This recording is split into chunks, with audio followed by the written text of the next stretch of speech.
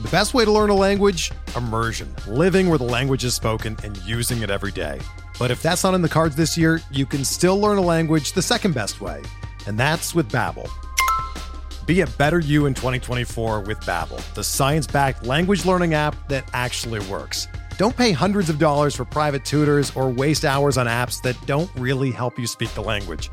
Babbel's quick 10-minute lessons are handcrafted by over 200 language experts and help you start speaking a new language in as little as 3 weeks.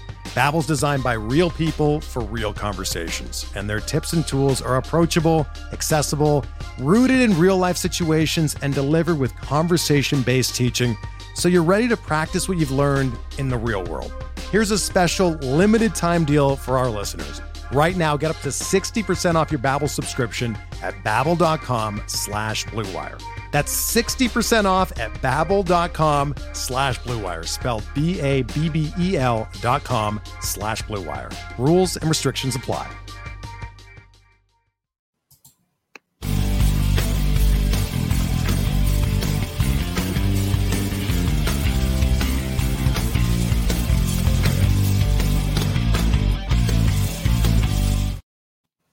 Hey everybody, welcome to the RotoWire Fantasy Baseball Podcast. Today is Thursday, September 30th.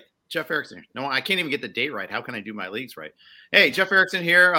As always, we are sponsored by WynnBET, WYNNBET.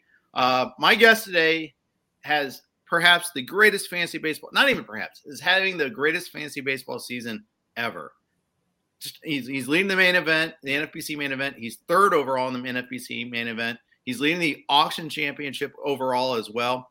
He's leading numerous NFBC individual leagues. He's the great Phil Dussault. Phil, welcome. Congratulations on such a great year so far. I'm thrilled to have you on the show. How are you doing?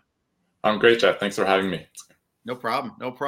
So first thing I have to say is, how did you do this? I mean, you had some success last year, but you're killing us. You don't even have one league that you're not cashing in. What's going on? It's been a great combination of everything just working out, fitting together. A lot of luck. But in the past few years, I noticed I struggled with pitching, and I spent, I want to say 50, 100 hours working on my formulas, looking at stats last offseason to figure out how to get the pitching right. And this year, it's what really made the difference. I got most, if not all, my pitching right in all my leagues, and it's been a difference maker. Oh, I got to imagine. I mean, we all have mistakes, though. That's the thing. You got to figure we have one league where everything goes badly. You have a bunch of injuries. You're wrong about a couple of key players.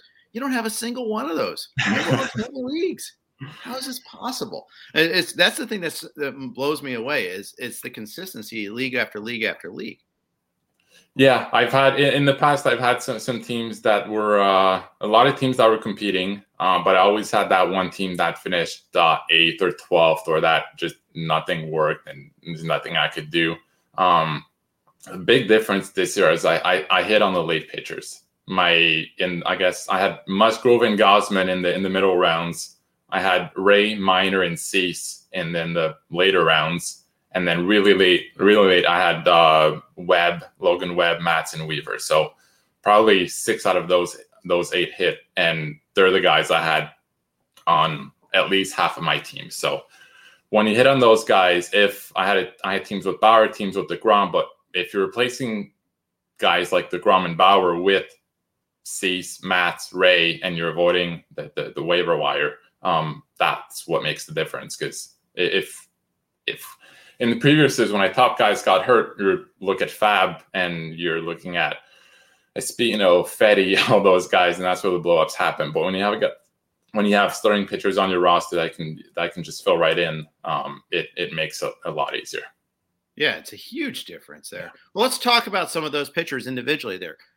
One of the things that you said in your article with Travis Sawchuk is that you might be better equipped to ignore pre-existing biases because you don't have as many pre-existing biases. You are relatively new to fantasy baseball, last 5-6 years. And before that, you were more of a football guy. So Robbie Ray for me is a bias. I was like, never Robbie Ray. Yeah. What attracted you to Robbie Ray this year in your leagues? Robbie Ray was high strikeouts on a great team. So there's 4 categories for starting pitchers, and 2 of them were locked in pretty much. Jay signed him to a contract. They were going to let him pitch. So if he just went back to being that guy who walked 4 guys per 9, he was worth his draft cost. And then that's sort of what I was hoping for. Maybe 200 strikeouts, 12 wins, a 4.2 ERA, which is the guy he's always been, other than last year when he just struggled with the walks. But that was just a short season. So, and then there was the dream season where if he can fix the walks, he can be a top 5, top 10 pitcher. And that's what happened. But based on his draft costs, I was looking for strikeouts for wins, and then okay ERA, maybe just playing in good matchups at home, avoid the Yankees, the Red Sox. But turned out he fixed the walks, and he was home run pick. Right, and you didn't have to avoid the Yankees or the Red Sox even. Yeah, exactly. Worked out pretty well. It helped that the Jays were backloaded a lot of their schedule too. So when he was working on fixing the walks, he wasn't facing them. He was facing perhaps lesser opponents. That helps, but I mean that pick is such a home run. It gives you such a great. You lose DeGrom and it doesn't crush you as much. And I know you had a lot of DeGrom in your teams. I only had one in that first overall main, and I was the 3rd pick, and my target was Cole. I just wanted Cole. I was assuming DeGrom would go, and either Acuna or Cole would go too. So I was hoping for Cole, but DeGrom slipped. I didn't have him anywhere. I had a bunch of Cole, so I figured I'll go with DeGrom.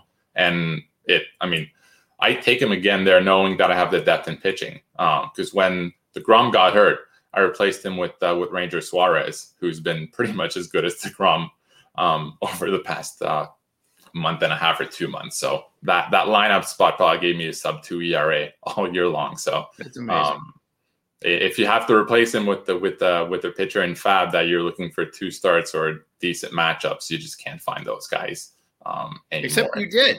You found Suarez. Yeah, I had him as a closer, and when I had him, I needed saves. And then when they moved into rotation, I was upset because I needed saves. And then I'll figure, I might need the depth in pitching because I lost DeGrom, and then I lost Pablo Lopez around the same time. So I figured I'll keep him just in case, and the depth I can keep one guy for depth. And I thought Suarez probably has a better chance to give me safe volume than hoping DeGrom would come back.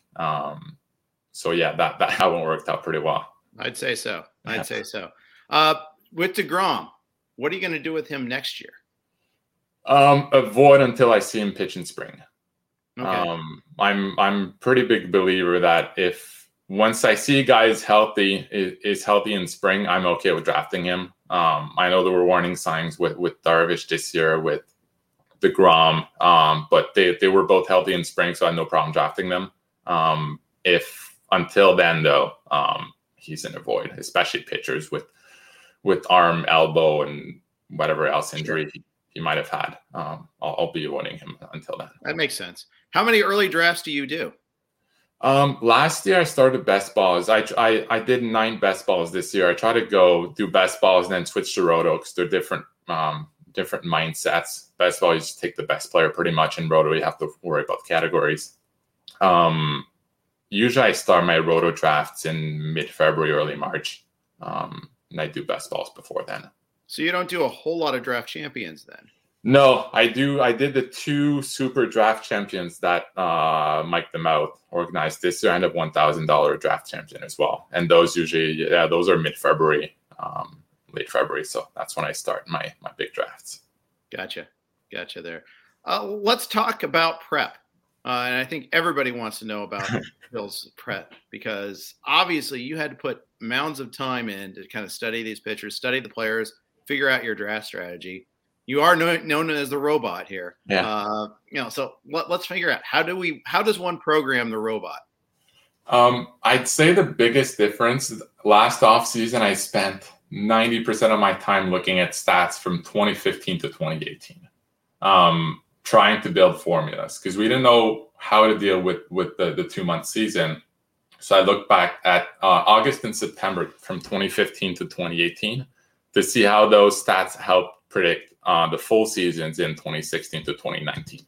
So basically trying to replicate the short season using data we already had. So what does a 3.0 Sierra mean over 2 months in August and September from a guy who had no track record? So I look back at things like that, or and my formulas are really complicated, a bunch of things on there, so I don't even know exactly, but it's one of those things that might lead me onto Robbie Ray, where there might have been pitchers in the past who had a huge walk rate in a 2 month sample, but before that it wasn't that bad. So it's sort of looking at past data to figure out what matters and what doesn't in 2 month sample, and then trying to apply that to this year. And that was, I think, one of the biggest differences for me this year is guys like you, who've done this for a long time, know a lot more about baseball than I do. You said a lot. You didn't know where to start. You had like a 3 month sample. How do you, you do the 3 year weighted average, but how do you weigh last year compared to the others? You sort of guessed, but you didn't know. So I was just trying to look at what can 2 months tell me from past seasons. I like that. And I think that's a great point. And by the way, that's going to be an issue again next year when we're doing projections and doing rankings, is still, how do you weigh 2020? Yeah. It's still an issue there. And it sounds like you had a creative way to address that there. It must take a lot of time. So did you take 2 month samples at a time from each of those seasons? Or how, when you say how did the 2 month sample work? What exactly does that, how did you go about doing that? I assumed August and September represented the short season, just because they're the last 2 months. So basically I used Steamer. Let's take 2015, for example. I used Steamer from before the 2015 season combined with the last 2 months of the 2015 season to project 2016. So I try to build regressions, things like that, to figure out what matters and what doesn't. So basically just assuming the first 4 months didn't exist in those years. And then it turned out I was using 75% of the stats from the 2 months and only 25% in the Steamer before the season started. So the 2 month sample told us a lot, but you just had to look at the right stuff. Obviously ERA doesn't matter in 2 months, but things like Sierra, XFIP, strikeout rate, walk rate, all that stuff can matter in 2 months. So it's just combining all that stuff together. Right. You must be a pretty adept spreadsheet programmer or Excel is my thing. I know guys like Derek Hardy use more complicated database programs, but I've been using Excel since I was probably 8 years old and self-taught, and it's the one tool I love to use, and I know a lot. That's nice. Can someone getting started on that kind of pick up? How does one teach yourself how to do better using Excel? I mean, I started when I was so young, so I don't know if I just caught on quicker, because when you're younger, you don't have any bad habits and just learn so much quicker. But I think it's possible. I mean, honestly, in Excel, there's probably for baseball, there's 4 formulas. My 4 go-to formulas I use all the time. So it's, once you learn those, once you learn the concept of Excel, you learn those formulas and you can put it all together. But you can teach yourself. Without giving away the store, what can you tell more about those 4 formulas? The 4 functions, they're the index match to some product, and then it's just using those functions to build formulas, whether it's and then the regression in Excel tells me what is it, Sierra, is it XFIP, is it FIP, which one means the most, is it K minus walk rate, and most of the time it's an average of all of those. And okay, well, that's a good start. I'm gonna, that's the funny thing is I feel like I'm a little intimidated sometimes when I see the work you're doing with that.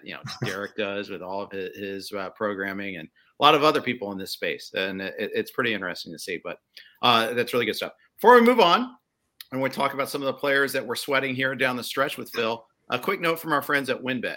There's one thing we appreciate here at RotoWire. It's making good decisions, and even more so, making the right decision.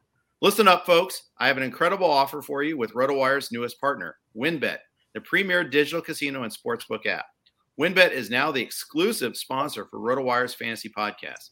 WynnBET brings you all the latest action with a user-friendly interface, moneyline bets, boosted parlays, over-unders, round robins, live betting, and so much more at your fingertips. Want a break from sports betting? Head into WynnBET's digital casino and take a spin on roulette. Double down on blackjack, slam the slots, or try your hand at Baccarat.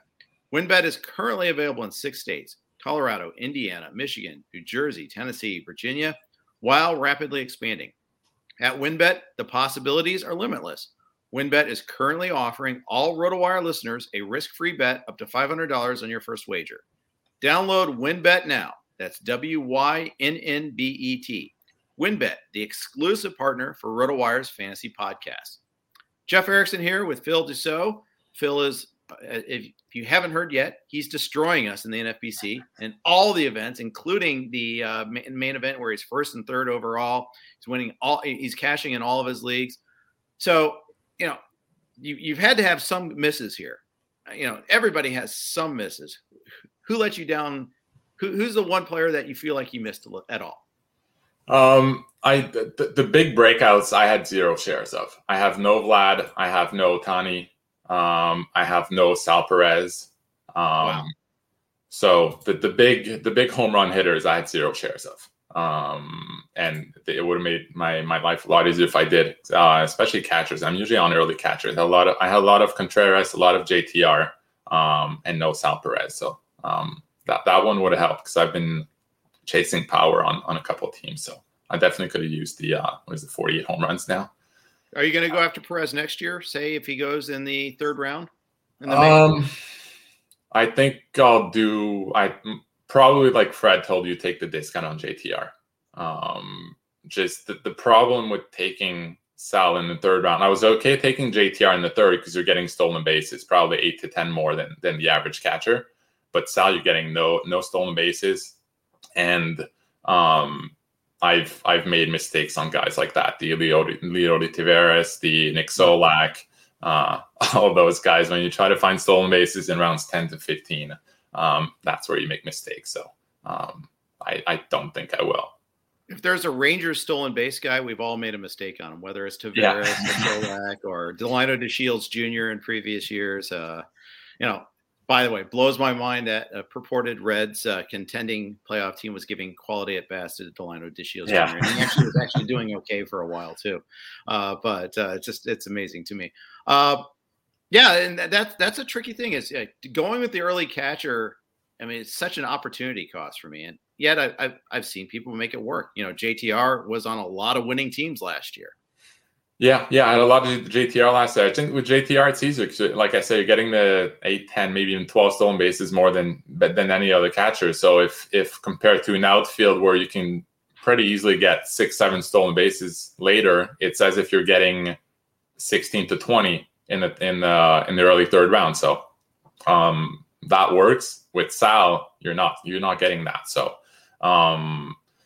if I get Sal, I'm guessing it's going to be in an auction where I can build my team the way I want and I can get more stolen bases early. But if I want 1 or 2 aces and I take Sal in the third round, at least this year starting in the fourth round, I think after Rosarena, who was going early fourth, he seemed to be the cutoff for safe stolen bases. So I think before that cutoff, you have to get 25, 30 stolen bases. And when you're taking Sal there, it's harder to do. Let's talk about the concept of safe stolen bases, because I think that's, it's interesting. I know some people really put an emphasis on that in the early rounds and others not as much. Life is a lot easier if you get stolen base guys that do everything else, though. That's for sure. Yeah. I did some research before the season started, and I said it on the Pull Hitter podcast with Rob. I think from going off the top of my head, but I think from 2016 to 2019, the teams that were top 10 overall in the main event, about 35 out of those 40 had 25 stolen base in the first 4 rounds. Wow. That they drafted, not even projected that they drafted. So, and the ones that didn't, I think one of them was Casey Shaw, who got Victor Robles in the 5th or something like that. But when I saw that, it told me, get your stolen bases early because they're hard to find late. So I really try to focus on that, focus on aces early. And then for saves, I've always been a closer early guy. Okay. At least one safe guy for sure. And I try to get a second one. This year in my top main overall team, my second guy was Rosenthal. So I've been chasing saves for 3.5 months now.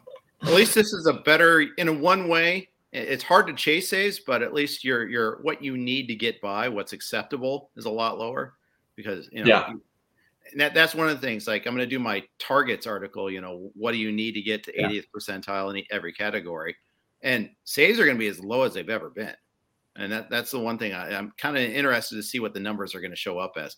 But it should be fun to see how that works out. But that necessarily means like a guy like Vlad is going to be tougher for you to draft, I imagine. Yeah. He's not generally the type of guy I target. But it always depends where I like my starting pitching. So I always like to build my strategy around my starting pitching. This year I liked until Bauer, Giolito in the late first. I liked Scherzer, who moved up to early second round in the mains. After that, I didn't like many guys until Gausman and Musgrove. Maybe Lance Lynn in there. But that sort of forced me to pick a late spot and try either get DeGrom or Cole early, or try to double tap the starters in the late first. So next year, if I like more starters in third, fourth, fifth round, then it's easier to build a strategy around Vlad early, because you can get your aces. But you have to get stolen bases or aces in the first 2 rounds, if not both. So it's just about, and I don't think we can find stolen bases late. So if I can find pitchers I like third, fourth, fifth round, then Vlad's is an option. Yeah, that makes sense. It makes a lot of sense. This used to be the Nolan Arenado problem. We always used to look at it from that standpoint. Or your guy, Freddie Freeman. Great power, but just no speed. Or Freddie Freeman, yeah. Although Freeman is not a complete utter zero usually when it comes to stolen bases. This year, 8, for instance. That's not so bad, but it comes at a cost. He needs to hit 315 or 310 to justify the lack of stolen bases. Yeah, exactly. I've always, until this year, starting pitching has been sort of my struggle. But this year I figured out, so either I trust that, like this year in hindsight, I'd say, like knowing I'd hit on Ray, Gausman, Musgrove, all those guys. Okay, I don't need aces. I'll grab Freddie Freeman. I'll grab well, not Vlad, but last year's Vlad or whoever he was, in the first, second round. Get my power in there, and I know I can get my top pitchers later. But you never know if you can do that or not. If I do that, I miss next year, I'm in trouble. So right. You nailed the pitchers this year. Now the thing is, people are going to look at your rosters. I mean, they're going to look at the overall standings. They're going to click through. They're going to see your rosters. They're going to see, okay, he had this guy and this guy. Okay, I see this trend. What does he see in them? They're going to kind of pick your teams apart. You know this. How are you going to maintain your edge? Well, the good news is I don't even know who I'll be drafting next year. I have to redo all my formulas, because like I told you, my formulas were based on 2 months. Now I've got a full season, so I got to redo everything.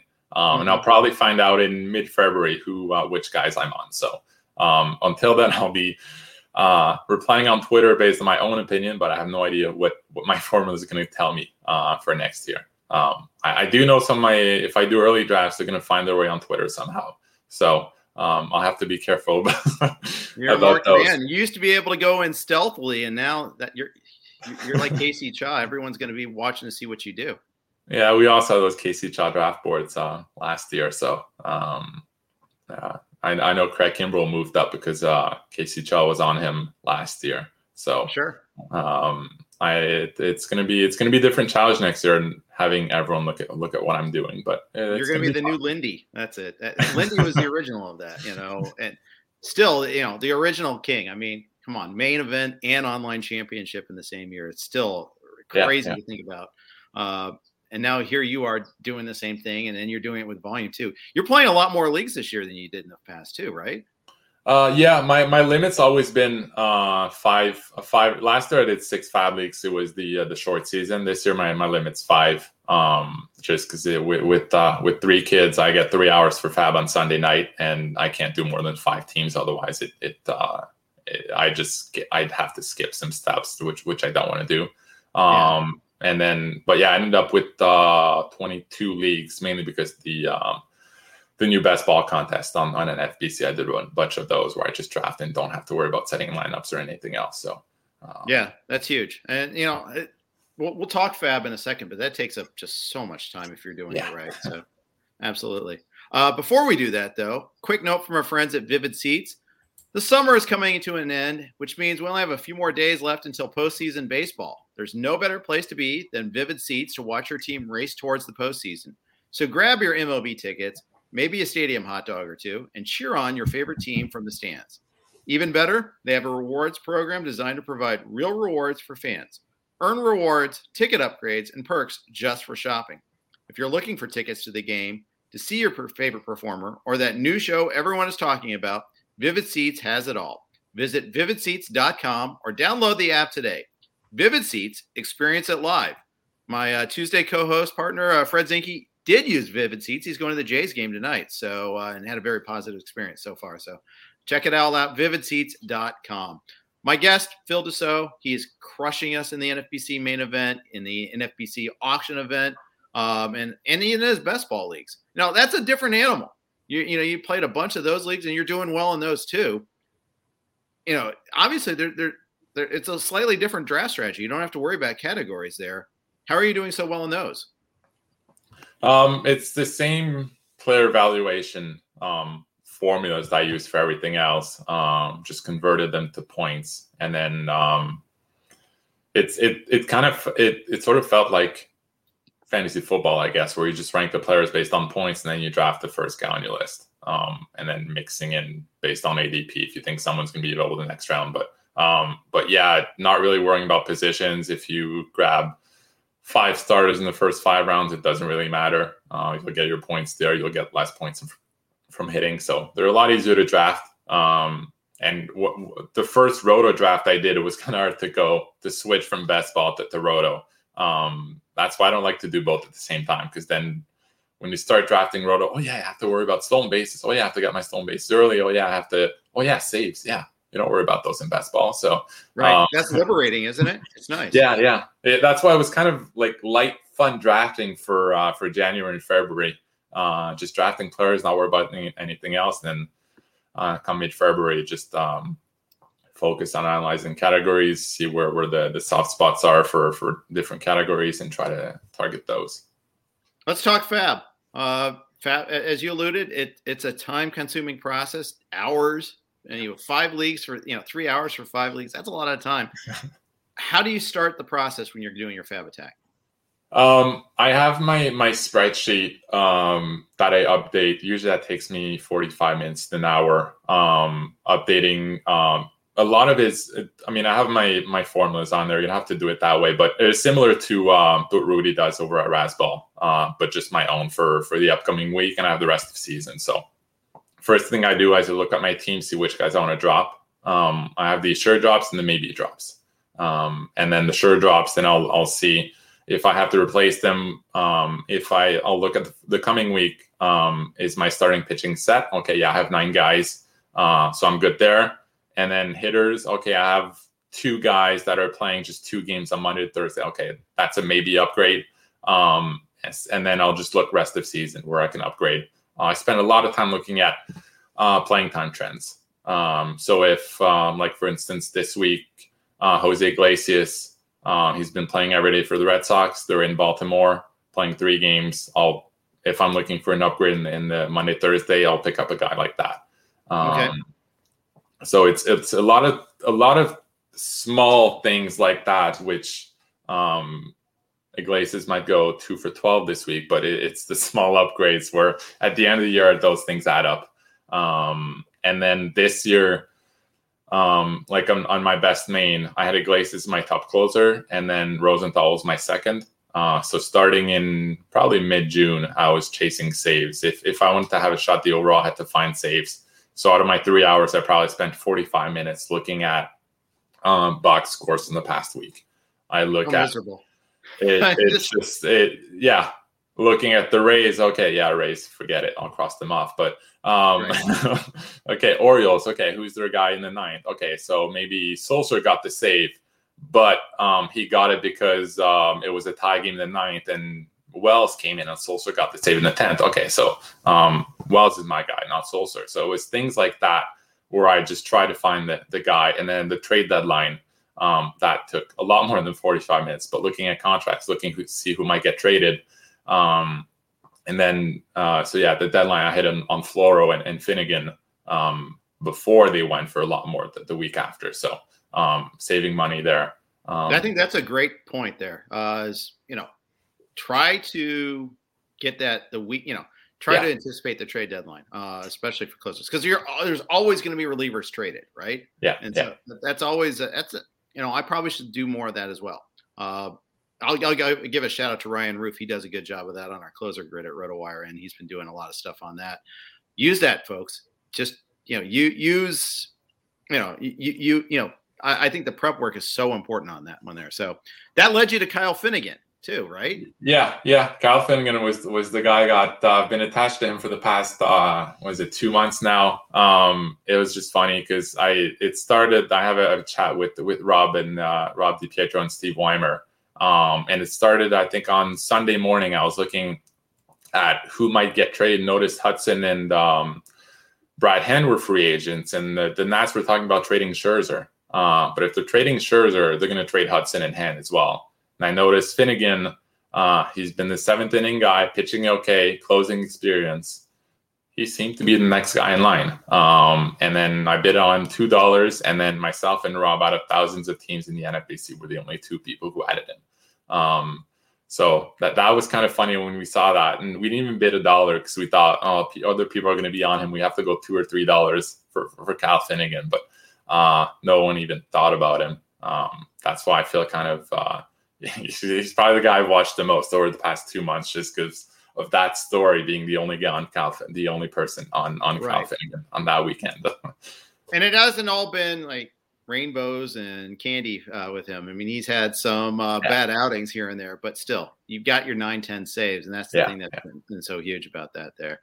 And we're agonizing over every single save, every jumping on like who's on the Giants situation this week. Everybody that's got Tyler Rogers is pulling their hair out right now. But that's the beauty and also the misery of Roto baseball. Yeah, and that's one of the things that played out this year is the people who spent on early saves regretted that the $200-$300 on Merriweather, on was it Trevino at some point. He was okay for a while. But like the guys that got 10-15 saves in April and May were going for 100 plus 200 in fab, and then come June, July, I was getting guys for $20-$30. Ranger Suarez, when he became the closer, was going for $25-$30 in fab.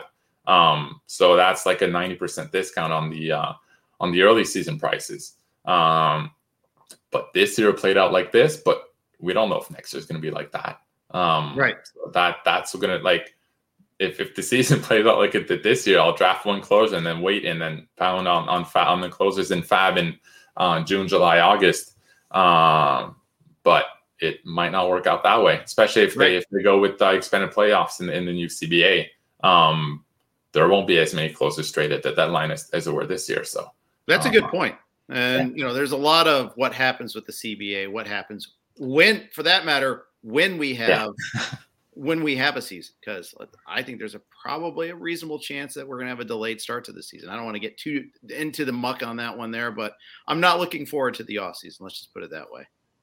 Yeah, I'm Mr. Positive. I hope that they work something out. The latest offer sort of gave me hope that the floor and the cap were too low, but at least that the frame of the offer sort of made sense. But whether the MLB is willing to move more in the player's direction remains to be seen. But at least the framework seems to be sort of there. They just need to throw couple extra billion their way.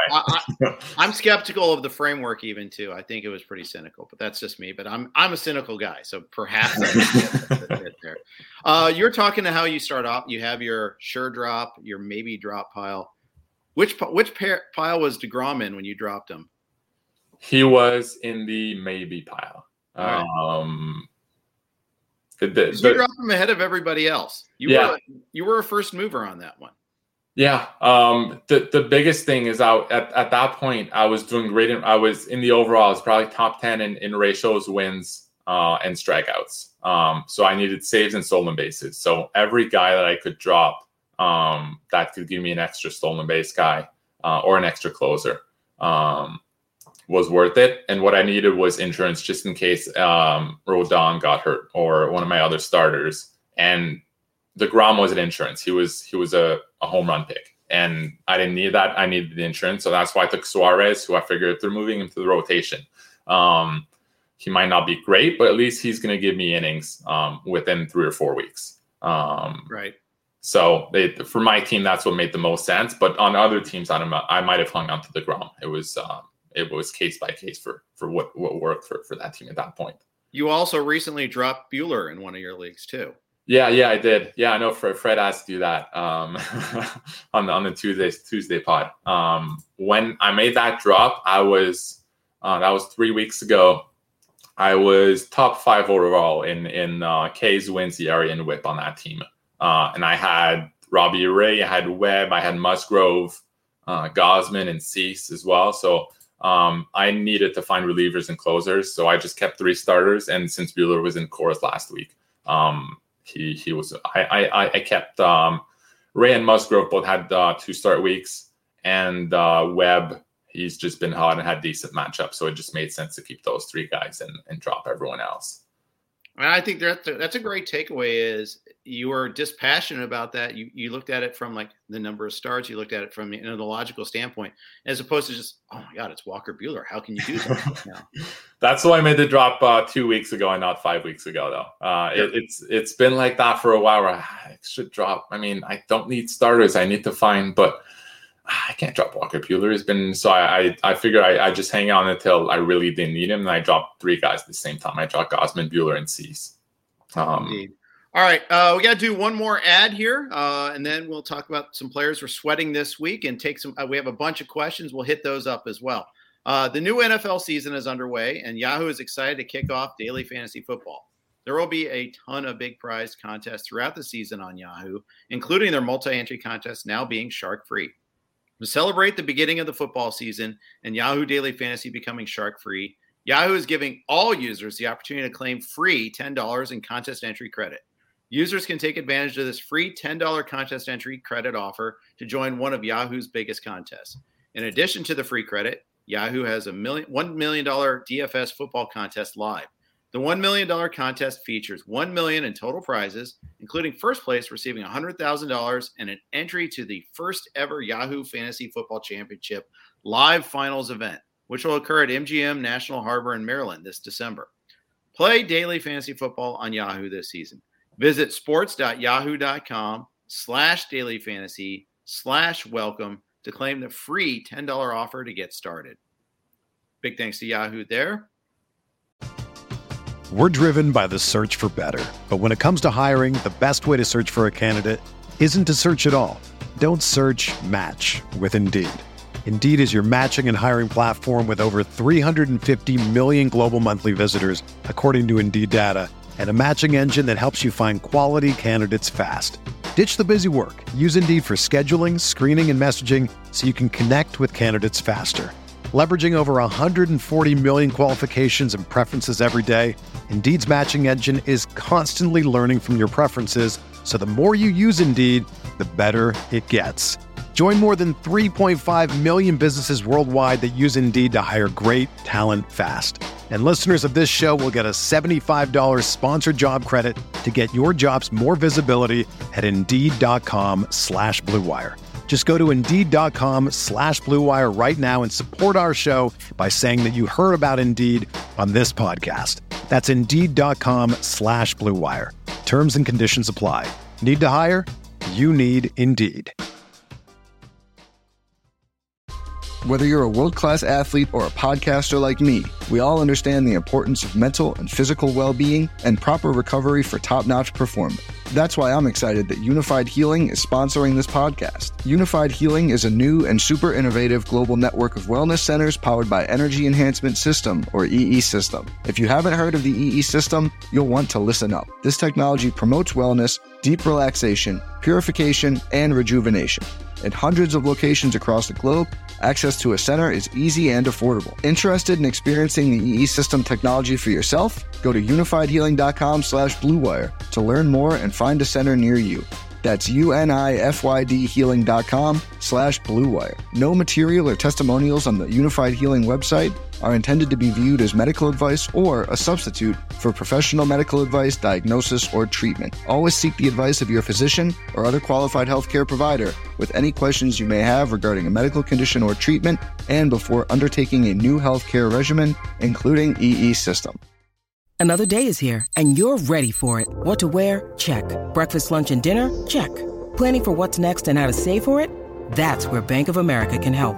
For your financial to-dos, Bank of America has experts ready to help get you closer to your goals. Get started at one of our local financial centers or 24/7 in our mobile banking app. Find a location near you at bankofamerica.com/talktous. What would you like the power to do? Mobile banking requires downloading the app and is only available for select devices. Message and data rates may apply. Bank of America NA, member FDIC.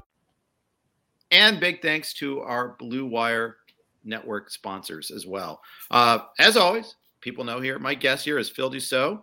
He is crushing the NFBC this year. Phil, who are we sweating this week? Who are the guys that are key to you these last 4 days of the season? The main event I'm starting to feel pretty good about. I need a bad weekend to lose that, so I don't want to jinx myself, but I'm feeling pretty good about that one. The auction championship, I need a home run, so I have Tatis and Votto are my two big power guys on that team. So hopefully Votto plays again this week. I know he sat yesterday. And then the one where I'm sort of hoping and dreaming is the online championship, where I'm third right now, about 440 points back of Chris Fessler, who's first.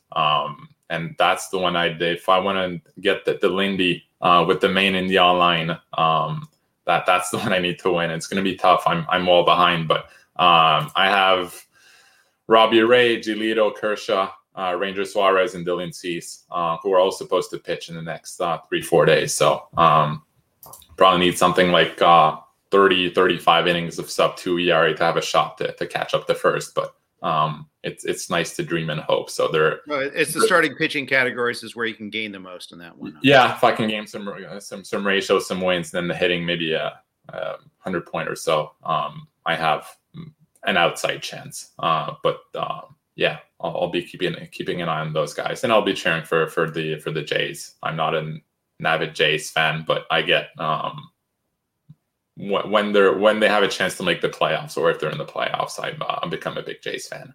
Okay, there you go. So I just find it hard during the season. I find it hard to have a team to cheer for, and then all my guys and all those different teams. But when the Jays can make the playoffs, so tonight with Robbie Ray, who I have on that team, and then to give the Jays the chance, I'll be watching that game.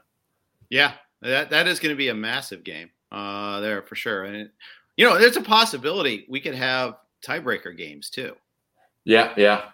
That's I'm hoping there's no tiebreaker. So I want it to be done on Sunday. Yeah. I know the NFBC won't have FAB on Sunday, even if there are the tiebreaker games, but the games will count if I recall. Yeah. Losing a contest on Monday would be tough. Well, winning it would be pretty sweet. Yeah. I guess it depends who plays. I have a lot of Jays, but not too many Yankees, Red Sox, or Mariners. So it's probably if the Jays play an extra game, it might be good. The Mariners are probably the one team I want to drop out of the race. But it's so wild to see them there. The negative run differential, and yet they're at like minus 48, but 18 games over 500, 19 games over 500. It's pretty wild. I'm happy for Seattle that they're getting a sweat, just because they haven't made the playoffs in so long. But their bullpen's been amazing. With Sewald, Steckenrider, even after trading Graveman, they got Castillo, and they've been. Their bullpen's been solid, so that's why when they're behind, they lose games by a bunch of runs. But when they're up by a run, they bring in those guys and they win every game. So I've got Sewald in one of my mains, and I was trying to steal a couple of more saves, but he's been pitching the 8th this week. So unfortunately, it's been Steckenrider.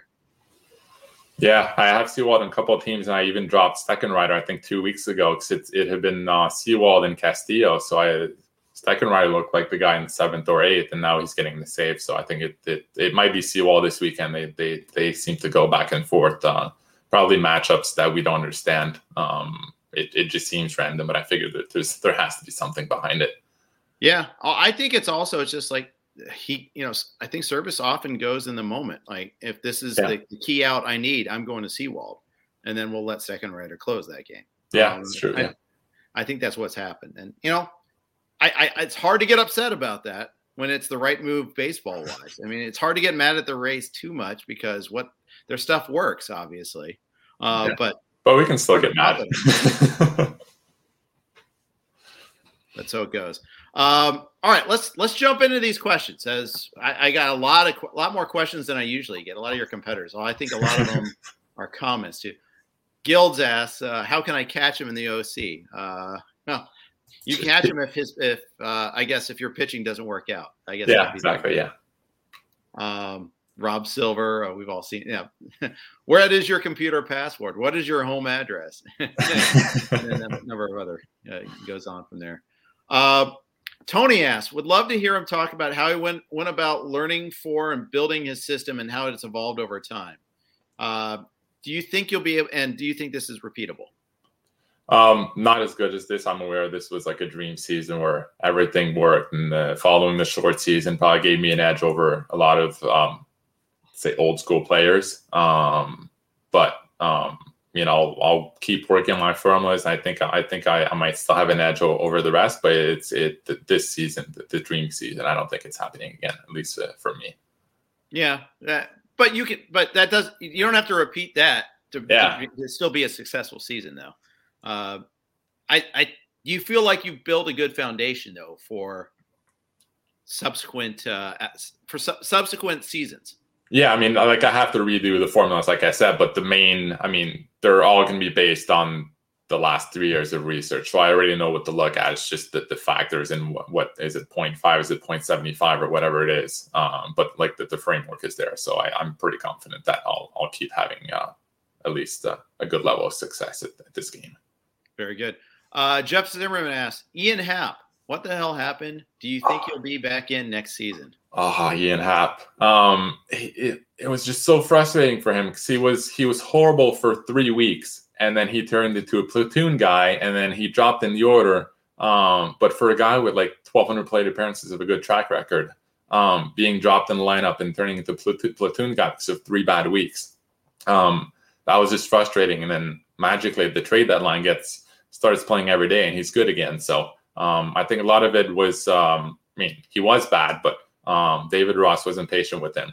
Will I be back? I like the skills, but I don't trust him to stay in the lineup if he struggles again for 2-3 weeks to start the year. So I'll probably try to avoid borderline Cubs starters, just because Cubs starting hitters, just because I don't trust how David Ross is going to manage your playing time. Sure, I can see that. He doesn't get to face the Reds every week, crying out loud. But, that was wild to see how he just owned us. But anyways, I still say us. I'm a bad analyst. Part of the team. Drew says, seems like Phil put a lot of thought into when he drafted and what leagues he played in. What went into the decision making of which NFBC leagues you joined? A couple of them were set. They only have one draft time for the mains. I tried, like everyone, to avoid Casey Chaw, Tyler Jung, the big players, and I picked the times that were left. And also didn't want to draft again against my friends. So avoiding those, and then it didn't leave many draft slots. So that's where there you go. There you go. You're going to have a lot more friends now too. It's going to be more difficult for you to do that. You're going to end up with some. Yeah, and people are running away from me in leagues next year. So I'll probably have to jump in when there's 13 or 14 out of 15 next year. Yeah, it'll be tricky. Anthony says, was there one or more new/different things you did last year or this year that helped you evaluate better than before? I guess you were talking about, doing the 2-month sample. Is there a stat that you might have examined a little bit more than you had in the past? I looked a lot. I developed a formula based on pitch mix.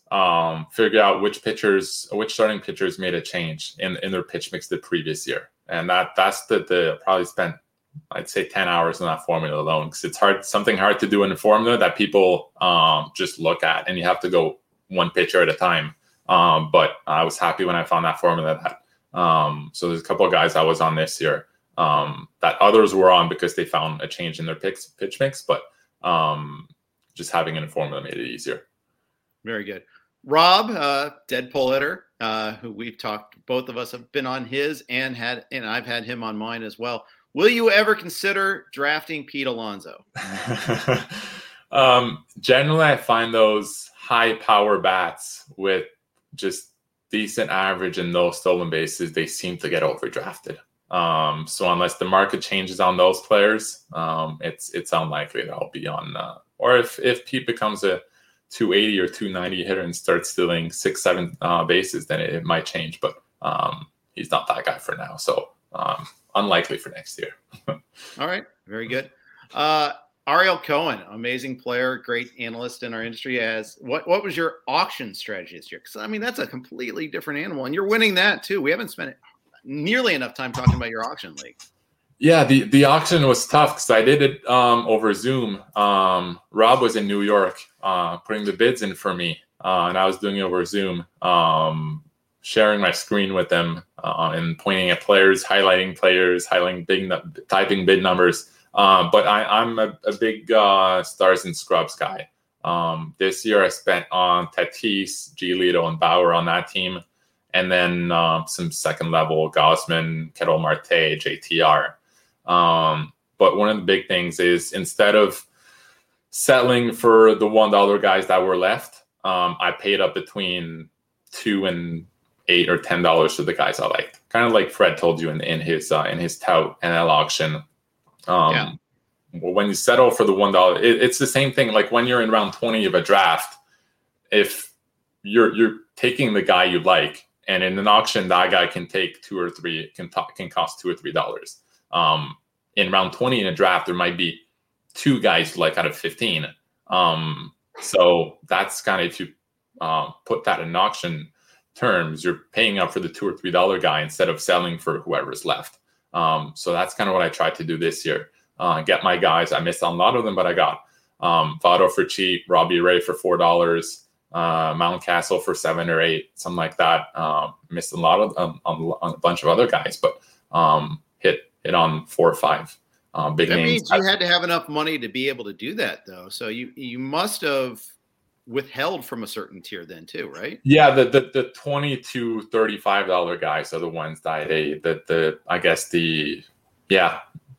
mid-second round until mid-second, third, and fourth round are probably the guys I avoided.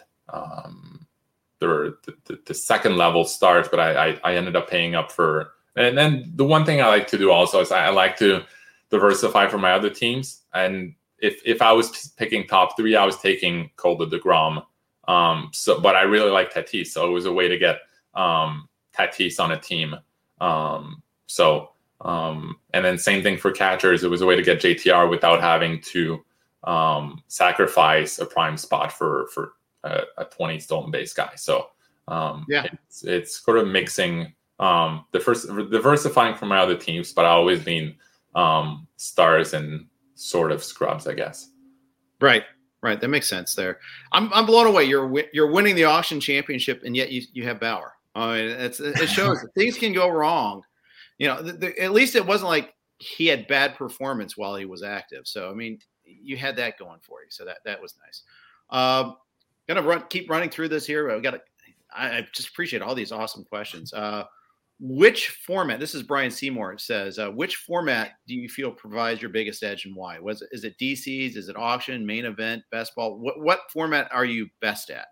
I'd say the main event, just because I guess the more decisions you have to make, the bigger an edge I feel I can get. So in the main event where you have to look deeper at the player pool and then do fab all year, that's where I can find the Kyle Finnegans, the Ranger Suarez, or someone dropping Joey Votto when he gets hurt and picking you up for $10. Right.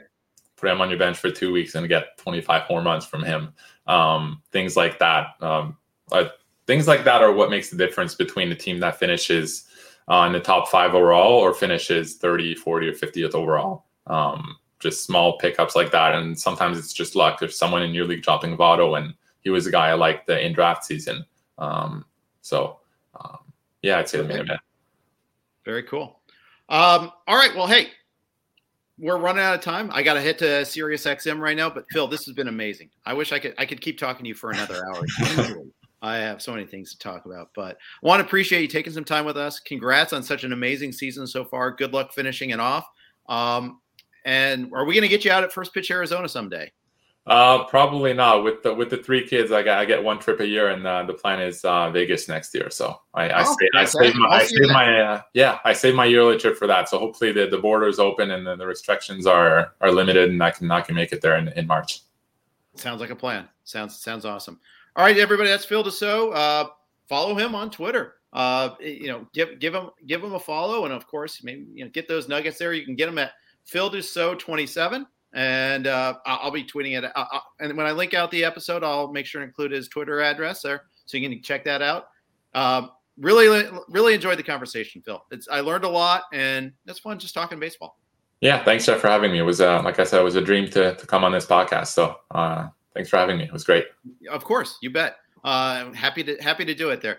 We got Scott and I are going to do one final Sunday night, wrap up the season podcast, but want to thank everybody for listening all season long. Want to thank WynnBET for their sponsorship, WYNNBET. And if you're in one of those 6 states that can use WynnBET, please do so.